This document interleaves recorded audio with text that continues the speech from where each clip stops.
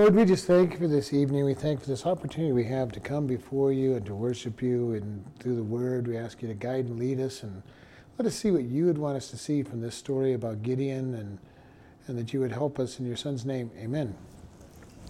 All right, we're going to be in Judges chapter 7, continuing the story of Gideon.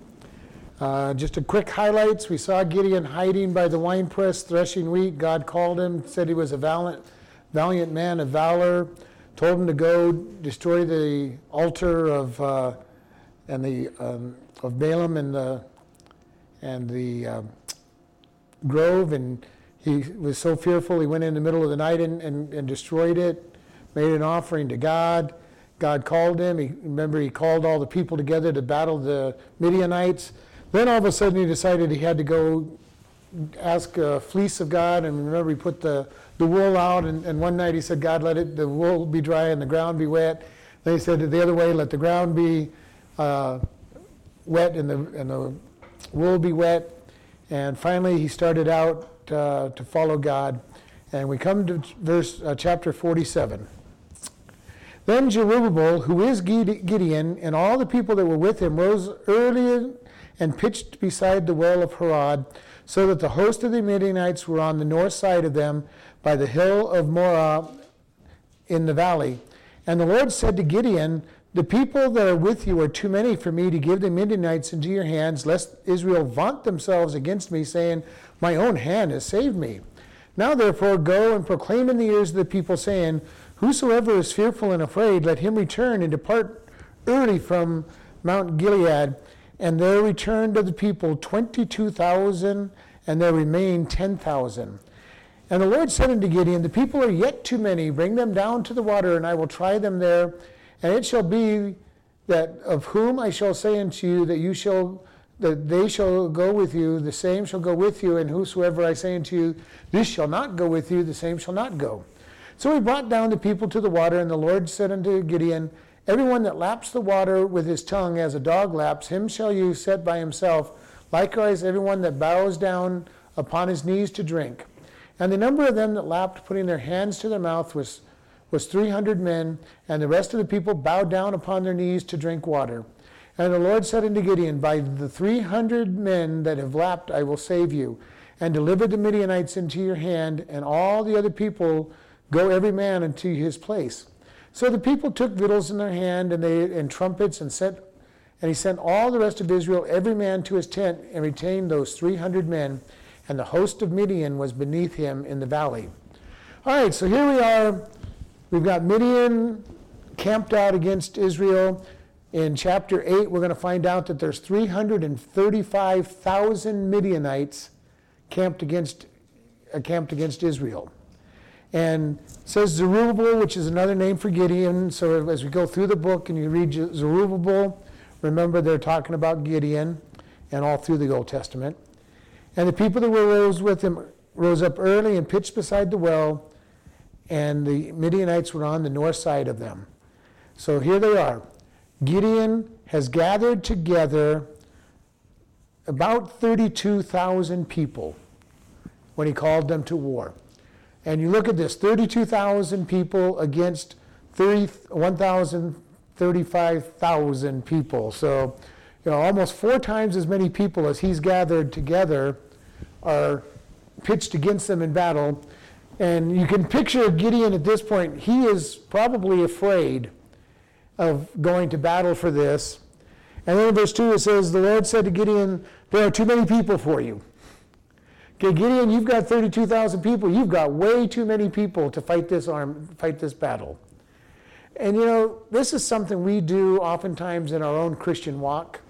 We want to feel so comfortable that we have the odds on our side before we step out for God. God, if you just tell me everything that's going to happen, if you just prove to me that I'm going to be victorious, you give me more people on my side that are against us, and God, we'll step out and we'll go to battle. And God says, no, you won't do that, because I'm not going to give you a battle that you might say that you won. And that's exactly what he said. Gideon, you only have one fourth or 1/5 of the amount of men that they do, but you have too many people, because when you get the victory, they might decide that somehow we managed to get the victory.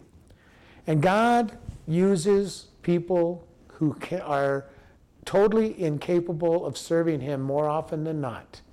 He'll use teachers that just don't seem like they should be teachers. He'll use people to share the gospel that just don't seem like they should be successful. He will use the most unlikely person to minister. And here he is with Gideon saying, you've got way too many people. And any other army is going to be looking at, okay, God, I only have 35,000 people or 32,000 people against 135,000 people. We need to sue for peace. We're going to surrender. And God's saying, no, you're going to win this battle, but you have way too many people. And can you imagine what that would have been like to hear in your ears? Gideon saying, too many people, being told too many people. And this is something that is what God keeps telling us. You've got too much. There are a lot of churches that will say, God, we want to serve you. We want to do something. Give us all the money we need for this mission. And God says, no, start. Put your foot. Just as remember when Joshua crossed the Jordan, what were the priests told to do that bore the Ark of the Covenant? They were told to step into the water, the flood water, and God stopped the water and dried the land. But they had to step forward. And oftentimes God is just saying, step forward. Go do something. He almost doesn't really care what we do sometimes, I think. It's just like, I've told you what to do, now go. Get started. I told you to share with these people, open your mouth and speak. And it's amazing that we open our mouth to speak and God fills our words. We open up our ministry and God fulfills the ministry. And this is what he's telling Gideon.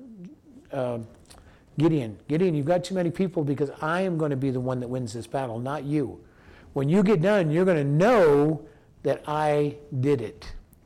And so he goes, in verse 3, he says, now go and proclaim in the ears of the people, whosoever is fearful or afraid, let him return and depart early from Mount Gilead.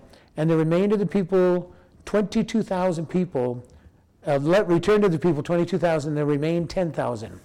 This statement that Gideon gave, if you remember back in the book of Deuteronomy, in Deuteronomy 20, verse 8, God told the leaders that you were to proclaim to the people, whoever is afraid to go to battle, go home.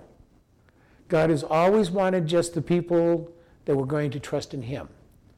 And he's got that same word for us today when it's time for spiritual battle. If you're too afraid to step out in God's will, get off the battlefield. It doesn't make it any easier for us, but he says get off the battlefield. Also, if you remember in Deuteronomy 20, they were told, if any of you have just gotten married and you haven't had a chance to stay with your wife for that first year, go home. If you've just built your house and you haven't had a chance to live in it for a year, go home. In a number of things, if you've just had a child and you haven't had a chance to spend time with your child, go home.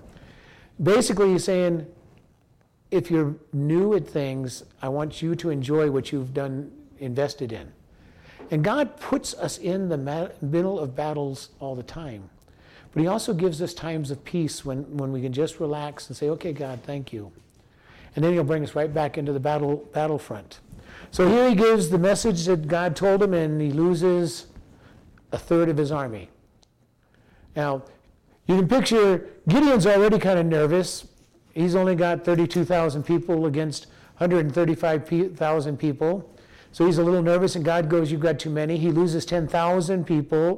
Comes down to 10,000 people. And in verse 4, the Lord said unto them, the people are yet too many. Now you got to think about this. Picture this. There's 135,000 people against 10,000. There's 13 people on the enemy's side to every one of Gideon's army. And God says, Gideon, you've got too many people. Now, we as humans would have thought, okay, they've got 13 against our, 13 and a half against our 1. This should be easy. This is definitely going to take God to do. And God says, nope. Somehow you might still think that you managed to win. And he takes and sends him down to the river. And he says, I want them to go take a drink. And this is kind of an interesting picture. Just to real quickly go, he says, anybody who takes and picks the water up with their hands, you're to keep. Anybody who just lays down, puts their face in the water, basically, and drinks, they're to go to one side, and he says, go get rid of them. Quite a test. It is kind of an awareness test, who is staying aware and who is just being oblivious to the enemy because of their thirst. But he ends up with 300 people. And then God says, okay, Gideon, you've got enough. 300 people, you're going to win this war with 300 people. And you can picture Gideon. God, there's 45,000 of them to every one of us. A handful of them, yes. Okay, or 4,500 of them against every one of us. And you want us to go to battle against them. And God says, yes. This is God saying, it's going to be me. When you win this battle, you're going to know that I am the one that won this battle for you. And that's the way we're supposed to be in everything that we do for God. God, you're the one that won the battle. And God will always keep putting us in places where we are outnumbered or seem to be outnumbered. But when God's on your side, you're never outnumbered. When God is on your side, you're never weaker than the opponent, because nobody's stronger than God. And he keeps coming up and says, this is what I want you to do. This is who I want you to talk to. This is what I want you to do. This is how I want you to step forward and do something. Just go and step out with God. And so Gideon gets his 300 men. And verse 8 says, and he took food in their hands and trumpets, and he set all the rest of the men of Israel unto their tents, and he retained the 300 men, and the host of Midian was beneath him in the valley. And you got to picture this. He's up on a hilltop with 300 men looking down into a valley, and everywhere he looks, there's campfires and tents. 135,000 people camped beneath him, and he's got 300 people.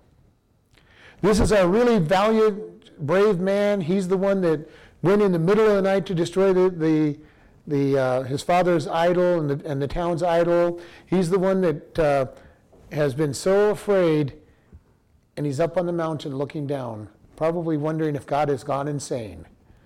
God, how could you try to send me out there with these 300 men to fight all of these people? And this is something that he does with us. How many times do we look at what God tells us to do, and we go, God, are you crazy? I can't do that. And if you listen quietly, you'll be hearing God saying, of course you can't do it. You need me to do it. You need me to do it. I kind of think about it with our church's budget. When we set a budget of over $3,000 a month for a church of 30 people. And most of the time we hit it. It's pretty amazing what God will do for us as we step forward and we just minister. And we take these little steps of faith and say, God, this is something I can't do alone, but you can do all things. I can do all things through Christ who strengthens me, it tells us in the New Testament. And that's what we need to hold on to. And this is basically what Gideon's being told. Hey, I'm on your side, Gideon. You're going to win. And you're in verse 9. And it came to pass that same night that the Lord said unto him, Arise, get you down unto the host, for I have delivered them into your hand. But if you fear to go down, go you with Purah, your servant, down to the host. And you shall hear what they say, and afterward shall your hand be strengthened to go down to the host. Then he went down with Purah, his servant, into the outside of the armed men that were of the host. Okay, so this kind of tells us that already Gideon's afraid.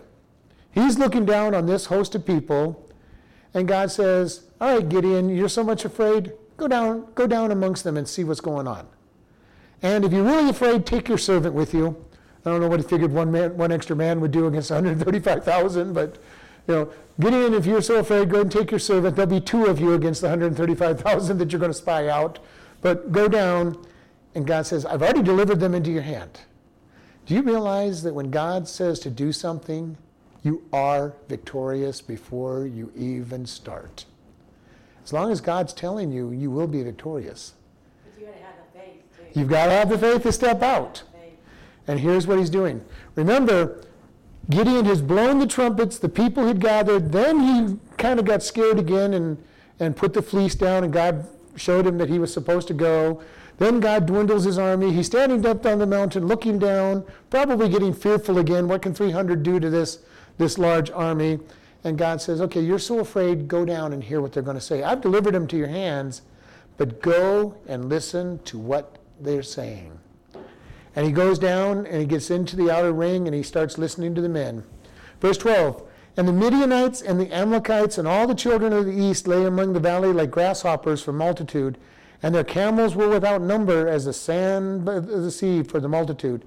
And when Gideon was come, behold, there was a man that told a dream unto his fellow and said, behold, I dreamed a dream, and lo, a cake of barley bread tumbled into the host of Midian, and came unto the tent and smote it, and it fell, and overturned it, that the tent lay along. And his fellow answered and said, this is nothing else save the sword of Gideon, the son of Joash, the man of Israel. For into his hand God has delivered Midian and all the host. This is kind of an interesting thing. They know who Gideon is somehow. The noise of him tearing down the idols and calling the people, the spies have identified who he is. The dream the guy has says, we're gonna get beat.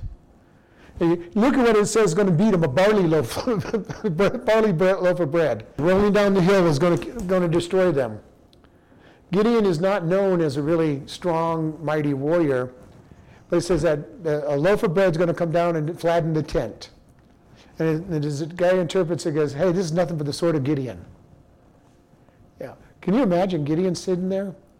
Wow. They know, number one, they know who I am.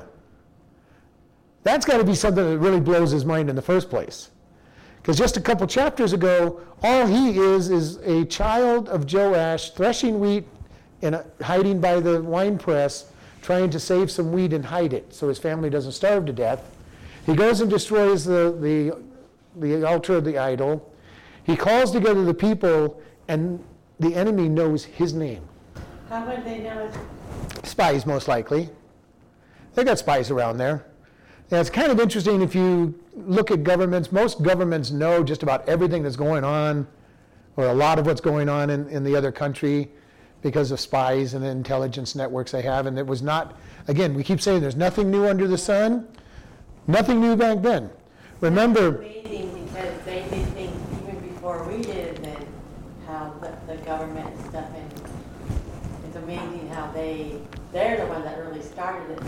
Well, you go all the way back to back. Joshua sends 2 spies in, and they get told by Rahab that the people are afraid because they heard of what your God has done. Moses sends 12 spies in, and that was a bad deal because they came back. But you go all the way back into when spying out the enemy is always there. What does Joseph say to his brothers? You are spies coming out to spy out Israel, Egypt. So we had spies all the way back to there, and who knows how far back they go. Probably all the way back. Since there's been governments to battle each other, there have been spies trying to gather information about them. Like you say, there's nothing new. Nothing new under the sun, and I'm sure they know his name by spies. Who's this man? Because that would be the first thing. You've heard the trumpets calling an army against you. The first thing you're going to want to know is, who is the commander of this army that's being called together? And that wouldn't have been hard to find out because he's blowing the trumpets to get people to come to him. Not just that, they have to be all by manual because there's nothing like how we have now. Yeah, none of the special tools. So, but all they had to do is catch anybody who was being called. Yeah, we're joining up with Gideon, the son of Joash. They know his name. And you can hear the fear in their voice. This guy that's interpreted the dream says this is nothing but the sword of Gideon because God has delivered us Midian into his hand. Now, this guy had touch with God, giving him a message. And this is an amazing thing. They know that they outnumber Gideon's army. Now, they don't know of all the people he's pushed away from him. necessarily, but they know that there's about 32,000 men gathered up on that mountaintop, or they think is still gathered up on the mountaintop. They know that they've got 135,000 people, whereas Gideon saw, what Gideon saw was kind of interesting. They laid on the valley like grasshoppers in multitudes, and their camels were without number.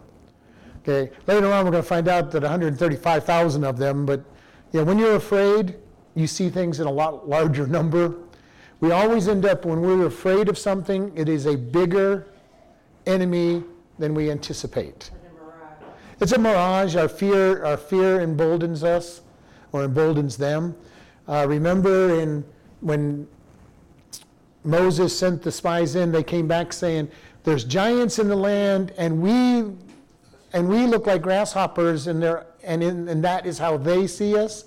And we commented that we cannot put the motive on other people, because they were saying, "Hey, we thought we were grasshoppers in their sight, and by the way, that's how they saw us."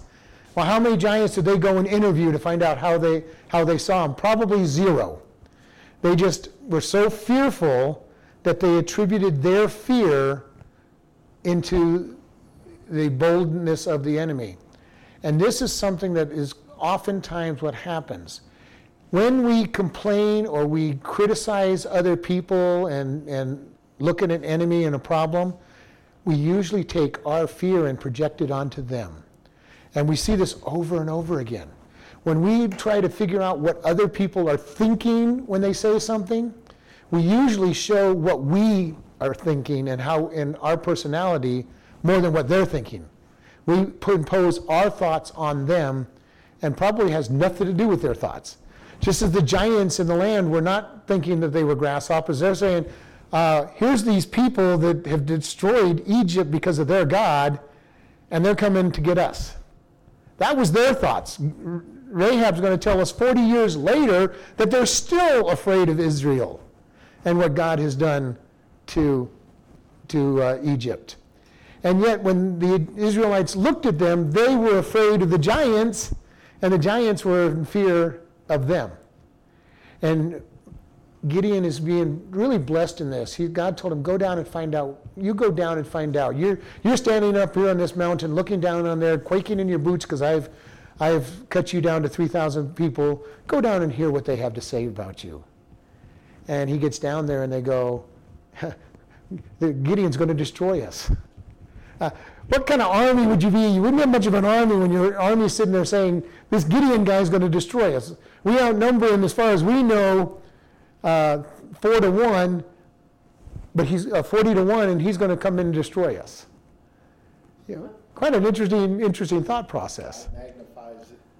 Well, God had shared with them. He probably, obviously, gave them some kind of dream as well, that gave some of them some dreams that they were going to be beat. Your army is going to bed scared to death, and Gideon gets to hear this. So they didn't get much sleep. So you can picture Gideon. Gideon's a little bit braver now when he goes back up the mountain than he was when he came down the mountain. He comes down the mountain terrified.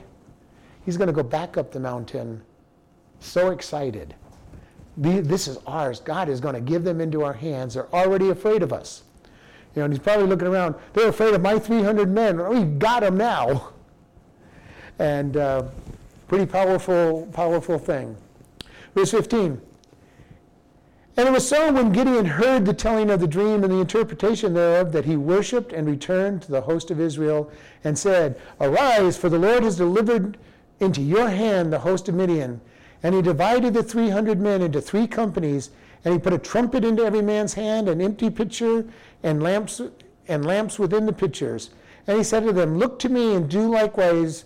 And behold, when I come to the outside of the camp, it shall be that as I do, you shall do.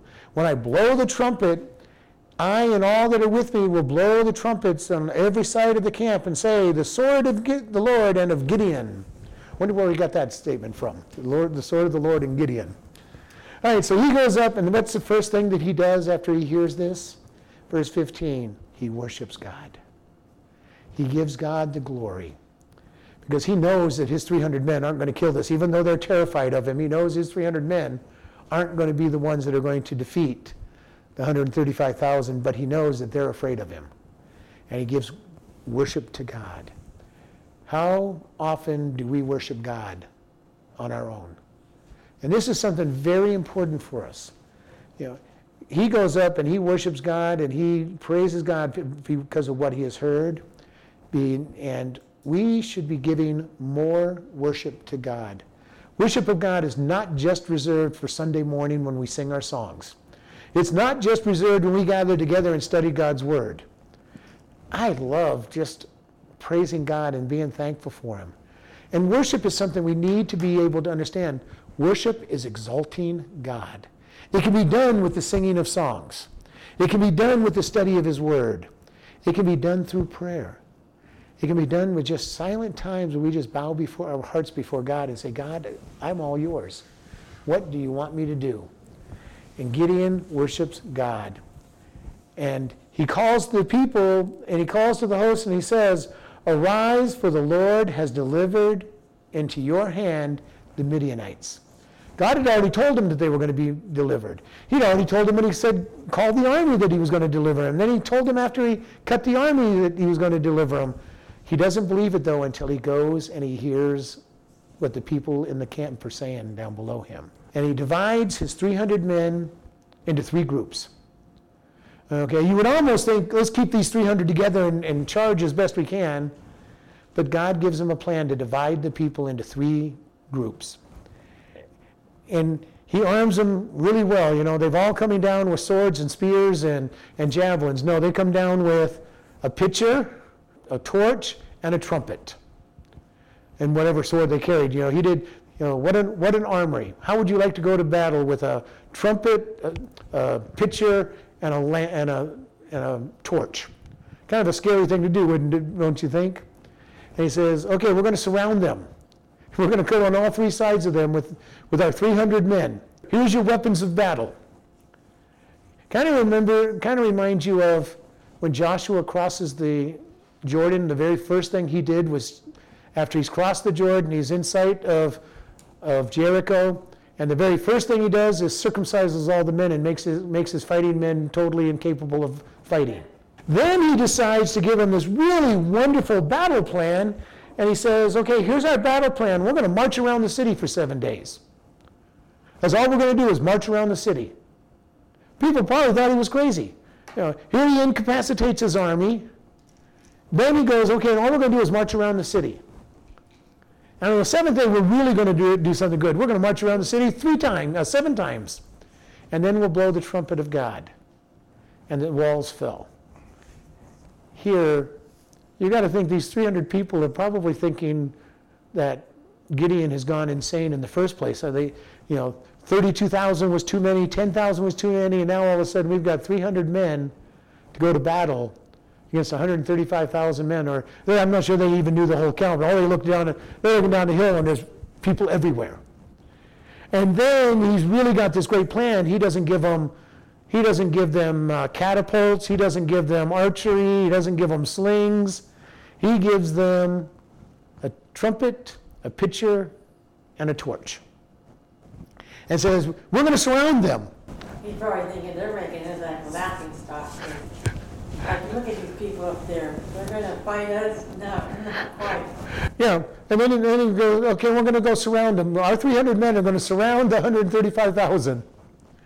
There had to be huge gaps between each one of these 100 men to even come 3 sides of them, because this is camped in the valley, so they're on hills on sides surrounding them. Can't we thought it was a big crowd, all those trumpets, you know? That is one thing that a lot of people have said, is because you usually had a trumpet per so many people, and you had a torch per so many people. So as far as they were concerned, they were surrounded by a large army. Yeah. But it's still God who took them out of their array, their battle array, and did the fighting for them. But like what you said, I wasn't thinking of this, but that 300,000, that is a huge circle. So they're like probably more than 100 yards apart. Yeah, they're all over the mountains around them, They fled. and that's where they take their positions up. On 3 different sides of the army, and go around them on all different sides. And he says, when I blow my trumpet, you guys do what I do. You blow your trumpets and follow and do what I do. Verse 19, so Gideon and the 300 that were with him came to the outside of the camp from the beginning of the middle watch, and they had but newly set the watch, and they blew the trumpets and broke the pitchers that were in their hands. And the 3 companies blew their trumpets and broke their pitchers and held their lamps in their left hand and the trumpet in their right hand to blow with. And they cried, the sword of the Lord and of Gideon. And they stood every man in his place around about the camp, and all the host ran and cried and fled. And the 300 blew the trumpets, and the Lord set every man's sword against his fellow, even throughout all the host. And the host fled to Beth-Shittah and Zarephath, to the border of Abel-Meth-holah, unto Tabath. All right. So, in the middle of the night, they've surrounded the Midianite army. And it says something that's kind of key here. They had just changed the guard. All right? We saw in here at the beginning of the middle watch, they had but newly set the watch, and they blew the trumpets. And they broke the pitchers that were in their hands. One of the things about changing of the watch, there's a momentary time of a little bit of chaos while the new watch is getting settled in. The old watch is doing their reports, going to bed. You see it when the police department changes. The new shift comes out and they take their positions, and the old shift, the shift that's coming off, is coming in to be relieved. And there's a time when there's not as much coverage in the city or the town, and you see this even in the armies. The new watch is coming on.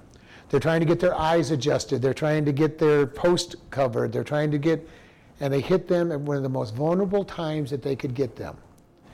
And all of a sudden, there's trumpets blowing on all the sides of them.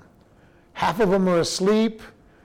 The first guard is trying to go get some sleep. The new guard is trying to wipe the sleep out of their eyes. And all of a sudden, there's trumpets blowing all around them.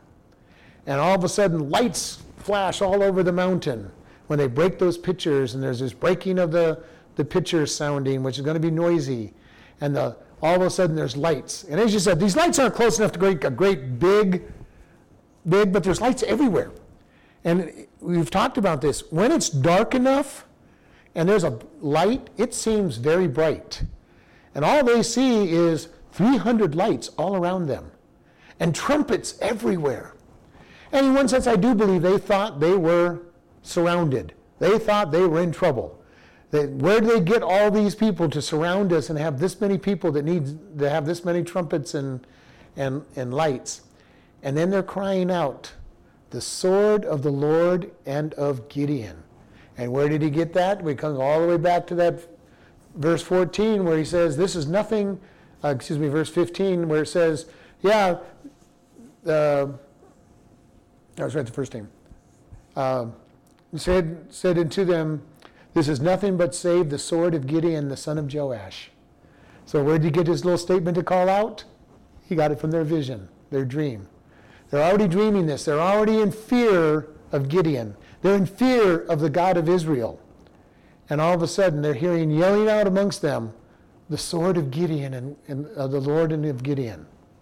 And all of a sudden, there's lights everywhere, and there's trumpets everywhere. And 135,000 people wake up in the middle of the night, or the middle of the morning, if you prefer. And how well-reasoned are we if we get woken up in the middle of the night by some loud noise? It's usually scary. It's like, what just woke me up? What's going on? And we're groggy, and we're a little out of sorts. And all of a sudden, you're hearing trumpets everywhere, and you're hearing people scream, the sword of the Lord and of Gideon. And the news has already been out there. We've been delivered into God's hands, and we've been delivered into Gideon's hands. And we see all around them. And in verse 21, and they stood up every man in his place and ran about the camp, and all the host ran and cried and fled. So instead of getting ready for battle, they all start running everywhere. They're scared, and They're tired, and the 300 blew their trumpets. And the Lord set every man's sword against his fellow, even throughout all the host. They're so terrified that they all take out their weapons and they start fighting each other. Yeah. What a battle plan. Gideon has surrounded them, and they start killing themselves. Pretty easy battle for Gideon. He just sits there and watches them as they are kind of terrified. Every time they see a flash of steel or any kind of weapon, or hear any weapon, or hear somebody, they're striking out at it, killing each other. And part of this is, you've got to remember, there was Midianites, Amalekites, and other people, so they don't all know each other. There's probably different words going on, different languages being spoke, especially when they just wake up in the middle of the night. They're each speaking their own language. They're not speaking the common language that they would all understand because they're tired. They got woke up. And they're starting to strike anything that moves. Pretty bad time. You don't want to be in the valley at this moment because they're just saying, something moved, hit it. Something moved, shoot it with the arrow. It must be Gideon and his huge army coming down upon us. Maybe there was further confusion from God. That God blinded their eyes. He dulled their senses of hearing. Who knows what all did it, but they're fighting one another. And you can picture this. Gideon and his men up on the hillside, blowing trumpets, shouting the sword of the Lord, and Gideon, watching these guys fight like madmen against each other. And you can almost picture, they're probably just stopping short of laughing. Because you could kind of picture this has got to be comical to those guys standing up on the hill. Because they haven't even been down there. Why are they fighting each other? We aren't even down there. Look at these guys. There's a battle going on down there, and we're not even in there. Because before, they had to be just as fearful as Gideon. Even though Gideon's assured them that we're going to win, they're looking down at that valley and saying, okay, Gideon, you keep saying we're going to win, but awful lot of them down there, Gideon. I like to say, well, Gideon, what have you been smoking out there? We don't figure this out. We're going to trust you. You've been listening to God, and God's shown you some great things with the fleece. He protected you when you destroyed the idol. You seem to know what you're doing, and you're getting bolder as we go along. But now they're up on the mountain watching God deliver. Watching God deliver. And there's nothing better, and I know you all have done it because you've shared the stories of stepping out and doing something for God and watching God do the work. It is so much fun just to sit back and say, wow, God, you are just so great. I was scared to death to do this, God, and yet look at what you're doing. Passing out tracts, the tracts that you pass out with the bags for the people that sow. Mark's giving out tracts. All these things that go on, and God says, see, it's not as bad as you thought. I'm here in the midst of it. But I just think it's so amazing because I keep thinking, it's just as he has, like I say again, he has the whole world in his hand, and he knows all of it, and that's what's just so amazing. And as the psalm we studied on Sunday night is that God knows us before he even created us in our mother's womb. He knew us and cares about us and has a plan for us. It says, oh Lord, how wonderful are your thoughts to me. If I was to try to count them, they are innumerable. God's thoughts toward us are more than we can even imagine. It seems like the more you get closer to him, the more amazed. And so, to me, myself, I just feel so honored being in his family. And that's how I always look at it now. And that's the way it'll be. And the closer you draw to him, the more amazing he'll appear. That's, after walking with him for 46 years, that's exactly how I feel. Every time I turn around, God, I know you so much better than I did back then, but I still am totally amazed at how much you love me, how much you care for me, and how much you take care of me.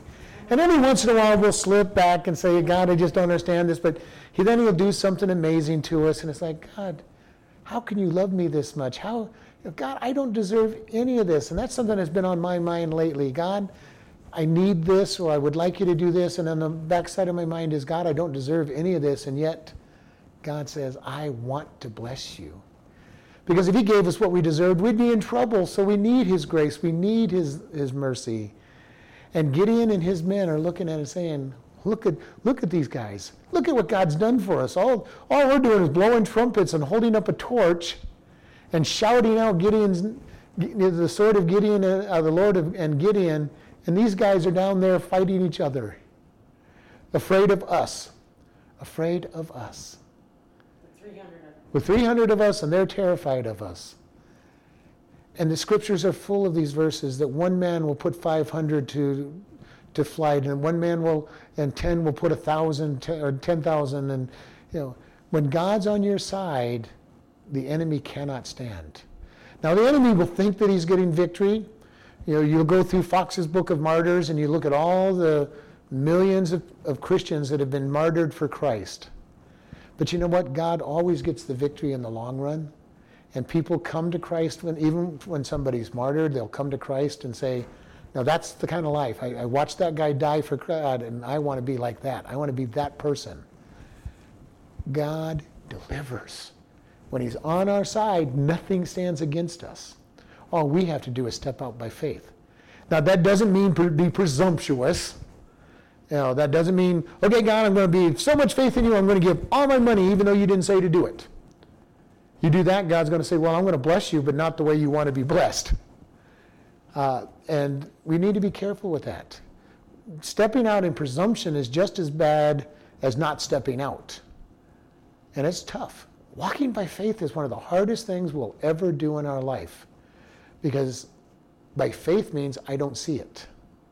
I don't see what's going to happen. As a matter of fact, if I saw it, I'd be afraid of stepping out because I'm looking at something saying, God, there is no way. These 300 are stepping out by faith.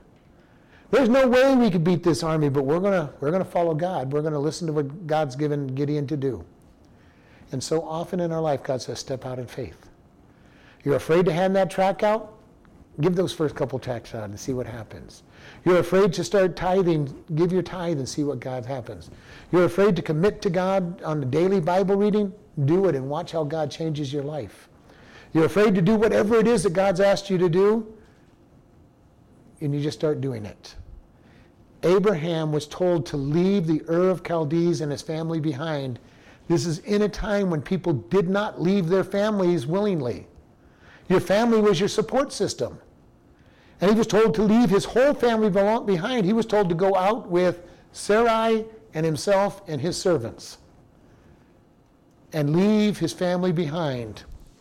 Now, he didn't quite obey God completely, as you remember. He took his father and he took his nephew Lot. And if you remember, he stopped in Haran and stayed there for 20 years because he wasn't alone. Apparently, it was probably where his father wanted to stay. And it wasn't until his father died that he kind of got, okay, God, I guess I better go do what you want me to do now. And he went back to doing what God told him to do. But he still kept Lot with him. And remember, Lot's going to get him in trouble because as they both get rich, his people and Lot's people fight. They split up. And he says, Lot, you pick what side you want to go on. I'll take the other side. And Lot's answer should have been, if he was a really godly, righteous man, would have said, no, Abraham, you're the older. You choose which way you want to go. But Lot looked around and said, that land looks really good. I want it. I want the best land. Not being very respectful of his elders. He at least should have split the land. And the land, though, ended up being Sodom and Gomorrah. And he's going to lose everything because he chose by sight rather than by God. How many times do we make our decisions because of what we can see or what we feel instead of what God is leading us to do? God says something in the scriptures, and we go, God, that's really a good idea, but I don't think I like that. That just doesn't look or feel like the right thing to do. We see people get divorced all the time with no reason, just because they look at it and said, well, we seem to be incompatible, we don't seem to like each other anymore, so we'll just get divorced. Now, are there reasons to get divorced? God gives us a reason for divorce, and that's adultery. It's the only thing he allows divorce for. And yet our feelings get involved sometimes. We go, God, I just don't think I want to stay together with this person. Or a big problem in our day and age is God says, don't borrow money. It says it very clearly in the scriptures. It says, if you borrow money, you're the servant to the lender, you must pay it back. And for years, people didn't borrow money very easily because it was such a big deal and God spoke against it. Now, we have so much debt in America, it's not even funny. People have, what I read the average debt in America now without their houses being considered is $10,000 a person. That's a lot of debt for not having a house. You can almost understand a house because they're so expensive that it almost takes a loan. But even there, God says, don't do it. Cars are getting so expensive we almost have to if you don't make plans to buy a car. But how many times do we do things in rebellion to God and don't do them His way? Then, once we don't do it His way, then we have the audacity to complain about God for all the bad stuff we're in. God, I just can't get my bills paid. And God says, well, I'm not the one who told you to get $10,000 worth of debt. He goes, now you got so much debt you don't even want to tithe because you got so much debt. I told you to tithe and I would bless you. God, I really am really unhappy. I got this divorce and now I'm paying alimony and child support and half my check is being going to support this family that I'm not part of anymore.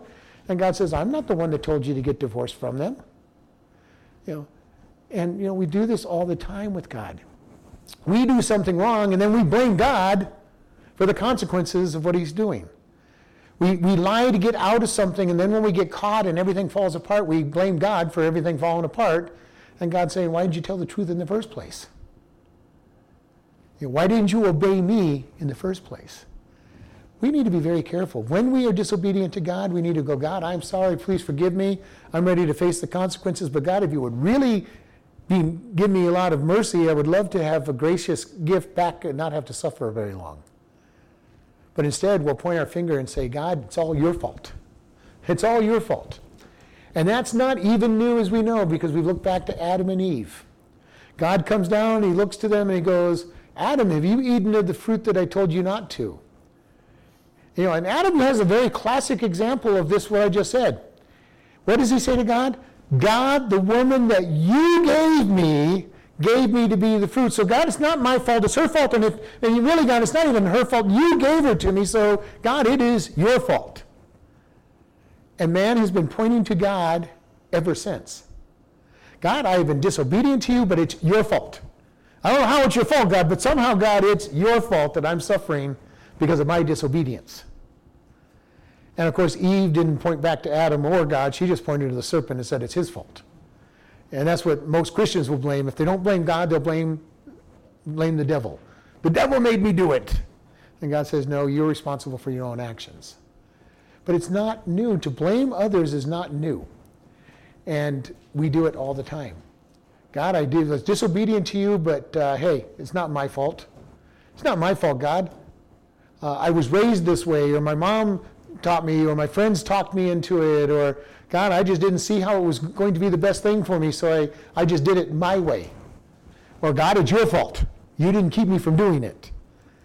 And we oftentimes will blame anybody and everybody but ourselves. Which is why 1 John 1:9 says, if we confess our sins, He is faithful and just to forgive us of all unrighteousness. God, when I fail, I just want to say, God, yes, I confess. And confession is homologeo, to say the same thing as. Homo same, logeo speak. Speak the same thing. We call sin, sin because God calls it sin. We don't go, God, I just had no choice in the matter. I did it wrong, but God, here's my circumstances and here's why I did it. That's not confession. That's not what God says. He says, I want you to call it sin. I call it sin. I want you to call it sin. And when we call it sin, God says, okay, now we can deal with it. Now you're not trying to make excuses. Now you're not trying to blame others. You are calling it sin, and I am ready to step in and forgive you. And He does.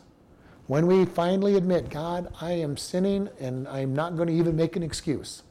I'm not going to blame my parents. I'm not going to blame my spouse. I'm not going to blame work. I'm not going to blame lack of funds. I'm not going to blame you. I'm just going to say, I messed up, God. I committed sin.